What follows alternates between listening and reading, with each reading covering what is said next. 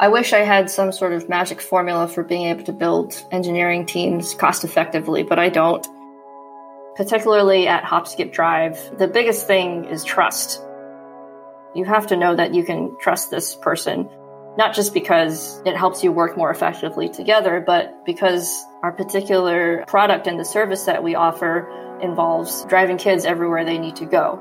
The relationships that I've built with people on the engineering team and product teams and people across the company and the things that they've taught me, I think those are the things that are priceless. My name is Sophie Lee, and I am the CTO of Hop Skip Drive.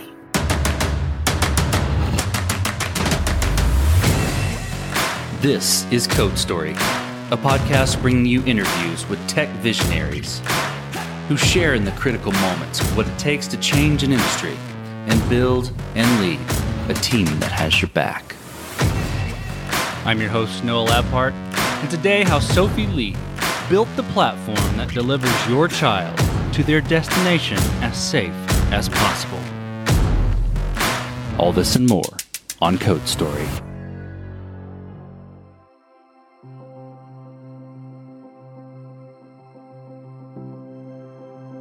Sophie Lee was born in China, but grew up in a lot of countries and places. She grew up in Australia, lived all over Texas, and went to Harvard for undergrad, studying economics. She is an avid bike racer, mainly on the road, and a triathlete. The combination of living in different places, school, and racing led her into the tech world. In fact, she moved to San Francisco to race, though she had taught herself to program post-college and had an idea brewing in her head on how to become a better engineer in San Fran. Sophie has been working on her current product for 6.5 years, starting in a different company formerly known as Shuttle. The product was built originally to map out a trip from point A to point B and have a driver give a protected ride to a child. 4 years ago, her current company acquired the product, at which point she joined as CTO to lead the technology and information security team. This is the creation story of Hop Skip Drive. So Hop Skip Drive is a safety-focused and tech-enabled transportation solution built just for kids. So what this means is that we help schools, government agencies, families simplify their logistics and save them a lot of time. I started working on this product 6.5 years ago, actually at a different company called Shuttle, which was based in San Francisco. And then about 4 years ago, Hop Skip Drive, which is based in Los Angeles, acquired Shuttle for its technology, and I came along and joined Hop Skip Drive as CTO. The Shuttle product was identical to what exists now at Hop Skip Drive. When I went from Shuttle to Hop Skip Drive, we took all the apps, all the websites, everything, all the technology, and implemented it at Hop Skip Drive and replaced everything that had been built up to that point. So Shuttle was also a transportation solution. At the time, though, Shuttle was focused only on families. It wasn't until I joined Hop Skip Drive that we started to work with schools and government. Well, this will be really interesting then, because this is kind of a two Inception stories, right? Yeah. From Shuttle standpoint and then from a Hop Skip Drive standpoint. And they probably had, their own sets of MVP type problems. So I'll start with Shuttle. So tell me about that first product, since you were one of the first engineers. Tell me about that first product, how long it took to build, and what sort of tools you used to bring it to life. In terms of being able to just give a ride to go from point A to point B and have the driver be able to complete the trip, that took about couple of months. To actually have a full-fledged product where we could guarantee safety for the children and monitor all the rides, that took about a year for it to reach something that I would consider a very high-functioning MVP. We built that original set of technology in Rails, Postgres. We were hosted on AWS. We had a couple of microservices written in Golang. We had 4 mobile apps, so a native Android and iOS app for parents to book their rides, and another 2 for drivers to be able to complete their rides. So when you're building MVPs, right, you got to make decisions and trade-offs. What sort of, decisions and trade-offs do you remember from those early days of Shuttle, and how did you cope with those decisions? It's funny because during the early days, you don't think about them as decisions because you're so resource strapped and time strapped that it seems like there is no other choice. One of the things that really stands out is that we had a very small team. We had quite a lot of the API that we needed to build out. We had 2 Ruby on Rails developers and 1 engineer who was not interested in learning Rails, and he only wanted to build things in Golang. So what ended up happening is that there were a lot of parts of our API that got written in this different language that got written in Go, just because it was the people and the talent that we had at the time. We didn't realize it, but this had a pretty large effect on the development of the technology and the evolution of our tech as time went on. And then I think the second trade-off that we made, which it wasn't a decision, we were just forced into it. We didn't have a tremendous amount of time to do any sort of design testing or user testing. All of the features that we built were basically the first version that the designer thought of and came up with. And she was fantastic at what she did. And so I think what we built was really good. In retrospect, though, it would have been great if we had laid out maybe a couple of different options to users and picked the best iteration. But like I said, we just didn't have time to be able to do that. Sure, that makes sense. I mean, in the early days, you're trying to get something out there quickly so that you can take that feedback and then iterate on it. So it's hard to have the time to lay out, well, which one do you like first so we can get it right out of the gate. Is that right? Exactly. And in our particular business, high season is back to school. And so it's not like you can take an extra month if you want to. It's not really a choice. We have this hard deadline of mid-August, and if you want to release any big new features, it has to be done by that time.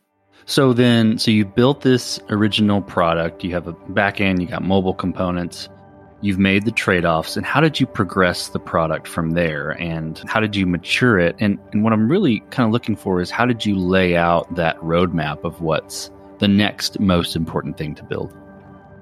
The biggest shift in how we progress the product and the roadmap was that in the early days, and we still sometimes fall into the trap, we think that there are silver bullets. If only we build this particular feature, if only we add this particular website, it's going to transform the business and everything's going to be great. And I think we learned over time that there is no silver bullet. The size of our projects have actually shrunk over time.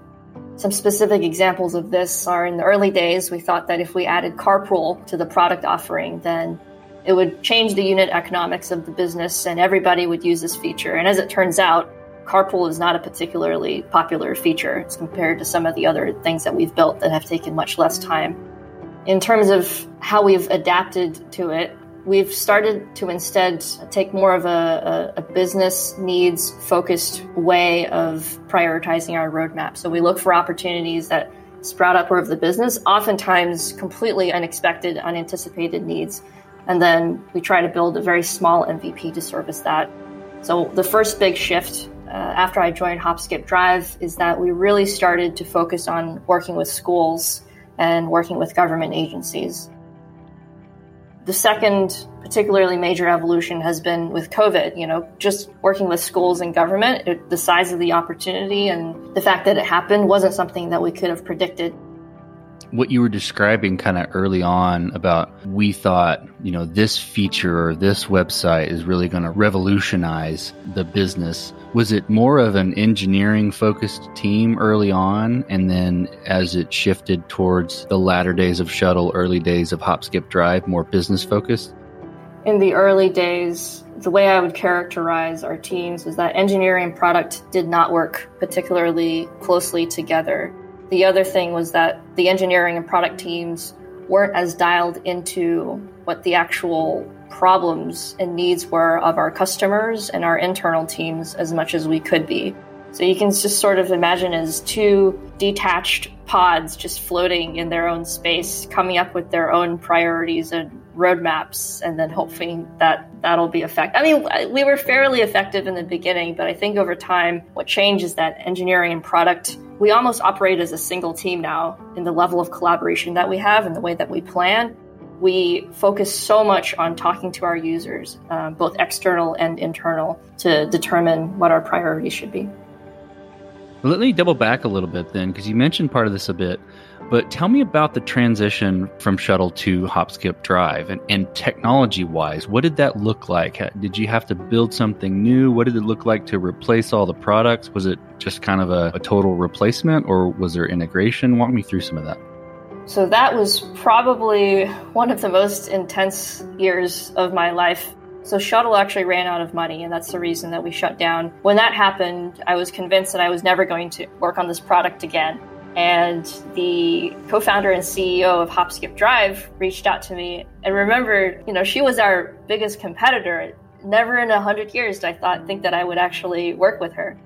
But she reached out and said, look, we really like what you've built at Shuttle. Would you be interested in a conversation? And we spoke, and basically within 10 minutes of meeting Joanna, I knew that this was someone that I had to work with. It didn't take me very long. I think within a couple of days, I had signed a contract to move to LA and work at Hop Skip Drive. A week or two later, I was in an Airbnb with a couple of other engineers from Shuttle, and we were, I basically changed my entire life to give this a second shot, essentially. And I knew that in the world of startups, you very rarely get a second chance. It's like you build something, you fail, and then you work on another thing. But we had built this thing, it had failed, and I had another chance. In terms of the transition itself, so a lot of great technology had also been built at Hop Skip Drive, but there were a couple of serious scaling issues. So right now, the story, we're in May of 2016. We knew that the existing technology at Hop Skip Drive probably wouldn't be able to scale well enough to handle back to school in August. And so I made the somewhat aggressive decision to completely replace the technology that summer. There were other options like slowly transitioning over, running both systems at the same time. And I just knew that it would be too messy, too expensive, with too many risks to go that route. So we decided to just swap everything over. There were a lot of changes that we had to make to the product that came from Shuttle to accommodate a lot of the business requirements that were specific to Hop Skip Drive. And then to dive even more deeply into specifics, Shuttle was running on Postgres, Hop Skip Drive was running on MongoDB, Shuttle was on Ruby on Rails, Hop Skip Drive was on Node.js. Like, they were just completely incompatible systems. But we made the product updates that were necessary. We migrated all of the data from Postgres into Mongo. It actually happened the other way around, Mongo into Postgres. If you've ever had to move data from a non-relational database into a relational database, I'm sure you can imagine the headaches. And ran that particular migration on July 4th, Independence Day, and flipped the switch, turned all the lights back on, and everything worked. It was great. That's not the normal story. You turned everything on and it just worked. That's fantastic. I have some personal experience with migrating Mongo data to Postgres. That is a brutal, brutal transition. So I'm sure there are some scars from that. So then, was it before or after the Shuttle consuming or acquisition? I'm not sure how it played out, but Shuttle coming over to Hop Skip Drive, where you started to do the contract side of things or the school side of things, and did that change the product in any way? Oh, that definitely changed the product. It was about a year after I had arrived at Hop Skip Drive. The whole thing came out of like a Friday afternoon conversation that I had with a member of a very small account management team, because we were working with schools at the time. It just wasn't a significant part of the business. This particular individual and I were just chatting. We were just getting a cup of coffee from the kitchen, basically. And she said, I talk to a lot of schools and they tell me that they want a solution that is sort of like a school bus, where you pay at the beginning of a semester for basically a pass, and then the student can either show up or not show up, just like they do for a school bus, but they know ahead of time when and where they want to be picked up. And our product at the time was more of a, you pay per ride at the end of the ride. You have to be there if you schedule the ride, that sort of thing. And so over the weekend, I thought about it and realized that there were a couple of ways that we could tweak the existing product in a creative way to basically serve the needs of schools.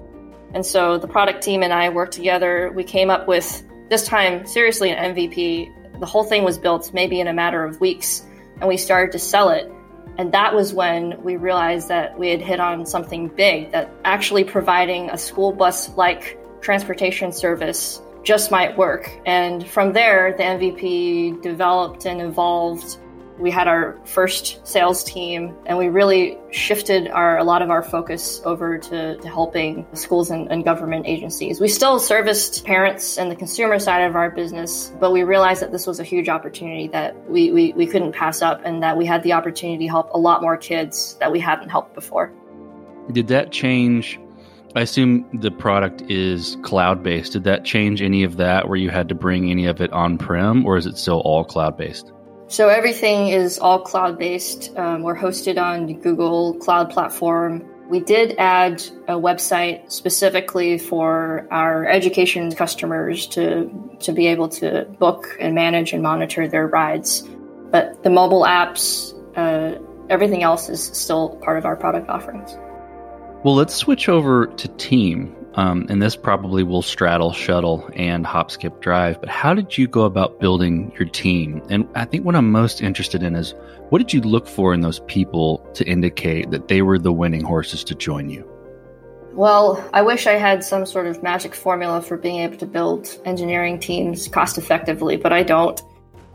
We had a couple of people come in through referrals. We had more people than I would like come in through recruiters. And I say that because recruiters are really expensive. So that's how we built out the team. And then in terms of what qualities I looked for as I built the team, I think this also evolved over time. But particularly at Hop, Skip, Drive, the biggest thing is trust.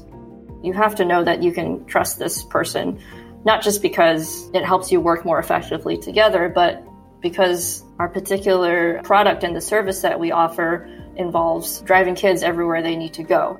I have a little brother who's a lot younger than me. At the end of the day, I think to myself, is this somebody who I would be willing to have take care of my little brother? That's really how I think about it. Because if I can say yes to that question, then I know that I have enough trust in this person to be able to work on our technology. In terms of other traits, I look for someone who has great communication skills, communicates clearly and honestly. I look for people from very different backgrounds, not just in terms of typical demographics, but also the types of companies that they've worked at, just because I want to foster a lot of debate and disagreement when it comes to figuring out the best solution for our technology. I look for integrity. Is this someone who is going to do what they say? And are they going to clean up their messes? Are they going to take responsibility for not just their successes and their failures? Finally, if all those things check out, I look for someone who can write clean, efficient code. So our entire hiring process has been iterated on almost like software itself. Throughout the entire interview process, it's full of questions and challenges that very closely resemble what they would actually be doing on the job. So there's very little theoretical questioning, very little whiteboarding or anything like that, because you don't whiteboard code when you actually work on an engineering team. It's funny, one of the coding challenges, it always correlates with how they code further down the line. The best solution for this particular challenge, you can write in a couple of lines. And so at a glance, if I look at the file and I see that they've submitted this 50 to 100 line solution, I know that that's going to also play out in the way that they write code for us on the team. And it's almost always an automatic rejection. I'm curious of those, characteristics that you look for in those people. How do you maintain or build and maintain that team culture where those characteristics can flourish? Meaning you have people that are from different backgrounds, different experiences, to where you can have people that are going to debate the right solution. How do you foster that type of culture? I think through two things. The first is that I think the way that a team operates flows directly from what the leader of the team does. And I've done a lot of work, probably hundreds or maybe even a few thousand hours of coaching, of courses to work on my own communication and my own blocks and beliefs that prevent me from being all of those things that I just described. And I think that if the leader of a team is able to exhibit those behaviors, then it's a lot easier for the team to exhibit those behaviors. And then the second thing is a lot more structural. So we've built in a couple of very lightweight meetings that basically foster this particular way of operating. So we have a retrospective every 2 weeks, but the retrospective is designed in a very specific way. Even in the agenda, there's no blaming or finger pointing in the retrospectives. A different person runs the retrospectives every 2 weeks. It's action item oriented. There's no complaining. If you bring up a topic, be also prepared to bring up some solutions, that sort of thing. We have a very robust postmortem process. It's robust, but it's simple. Then, in all honesty, I modeled after a talk that I heard from the Google SRE team. And it's also about a blameless culture where you take responsibility. And when something goes wrong, you bring it up immediately. And what are the action items to make sure that we don't repeat this in the future? I mean, none of these are particularly revolutionary, and I think a lot of teams do it, but we make these the staples of how the team operates when things go wrong. Because I think that everyone can get along and be happy when we're all in agreement and things are great and everyone's in a good mood and we've all had lunch and coffee and whatever. But it's when someone breaks production or you launch a feature and it completely flops, I think that's when the character of a team is forged. And so these particular regular meetings that we have and processes that we have are there so that we catch these situations and make sure that we respond to them in a way that's productive and supportive of the team, and just continuously makes the team better and better. Let's switch over to scalability a little bit. You touched on this with Shuttle having a couple of microservices in the beginning, but I'm curious at how it evolved, and you touched on it a little bit with the hop, skip, drive transition, but did you build this to scale efficiently in the beginning, or were you fighting this as you grew? I would say a little bit of both. The biggest trade-off, I think, for an early startup company is you can build it perfectly to scale, and what you'll probably end up doing is overbuilding, and you may not even have the scale that you're anticipating because, let's say, the product that you built isn't the right one. I will say that we were lucky in that a couple of the early members of the team had come from larger companies where they had to work on scaling issues. And so we didn't make any of the obvious scaling mistakes that we could have. So as the product grew and ride volume grew, we dodged a lot of bullets, so to speak. And then as time progressed and we found product market fit, we started building, again, processes outside the whims of individuals and the judgments of individuals, but things like regular load testing. We use application performance management tools. We use New Relic. And that's the sort of thing where you let the technology and your tools prevent you from causing major scaling issues. You just can't rely on people making the right judgment every time they push a line of code. Well, as you step out on the balcony and you look across all that you've built, what are you most proud of? I think what I'm most proud of is the team that I've built and the culture that we have. In the world of startups, you really don't know whether the product is going to still be around 5 years or 10 years from now. We do the best job that we can, but who knows what's going to happen. The relationships that I've built with people on the engineering team and product teams and people across the company and the things that they've taught me, I think those are the things that are priceless. And working on myself so that I'm open to having my mind changed and grow as much as possible from being around a group of amazing people. I think that's what I'm most proudest of. Well, let's flip the script a little bit. Tell me about a mistake you made and how you and your team responded to it. So we never deploy on weekends. But there's this thing with daylight savings time where we have to deploy on a weekend twice a year. And I basically deployed the wrong branch. I merged the wrong branch and therefore deployed the wrong commits into production. Fortunately, all the stuff that was deployed to production, which at this point had been untested, was all written really well. So there were no bugs in production. But it could have caused a fire. We could have had a bunch of bugs that people wouldn't have been able to respond to early on a Sunday morning. Yeah, it's probably the worst thing. I've made a lot of mistakes, so that's probably the worst one I've made in a while. I think every engineer can relate to that weekend releases. I feel your pain there. I think we all do. What does the future look like for the product and for your team? I wish I could predict the future. I feel like there's so much uncertainty right now, especially with COVID. I can say what I would love for the future to look like, which is, we're able to find a vaccine, it's effective, we get this pandemic under control, and we're able to just continue serving as many families and foster kids and kids from all different backgrounds as we can to get where they need to go and have all the opportunities that they need to develop and succeed. And then for the team, I just hope that we continue to learn and grow just by being around each other. Let's switch to you, Sophie. Who influences the way that you work, be it a CTO, CEO, architect, really any person? Name a person that you look up to and why. The person I look most up to is my mom. I know it's a little bit cliche, and I wish that there were a specific CEO or someone of a similar background that I could point to, but it just always comes back to her. Her work ethic, her integrity, her impeccability, her respect of her colleagues, this sense of right and wrong and always choosing to do the right thing, even though it's sometimes harder or more expensive than doing the wrong thing. It's what guides my decision-making every single day. And I think that those traits and those characteristics guide my work far more than anything that's, a particular way of running retrospectives or organizing a team or anything like that. I think those characteristics are super fundamental, and those are the things that influence me the most. So if you could go back to the beginning, either Shuttle or the merge with Hop, Skip, Drive, what would you do differently, or where would you consider taking a different approach? I've thought about this question a lot, and I think at the end of the day, I wouldn't change a single thing.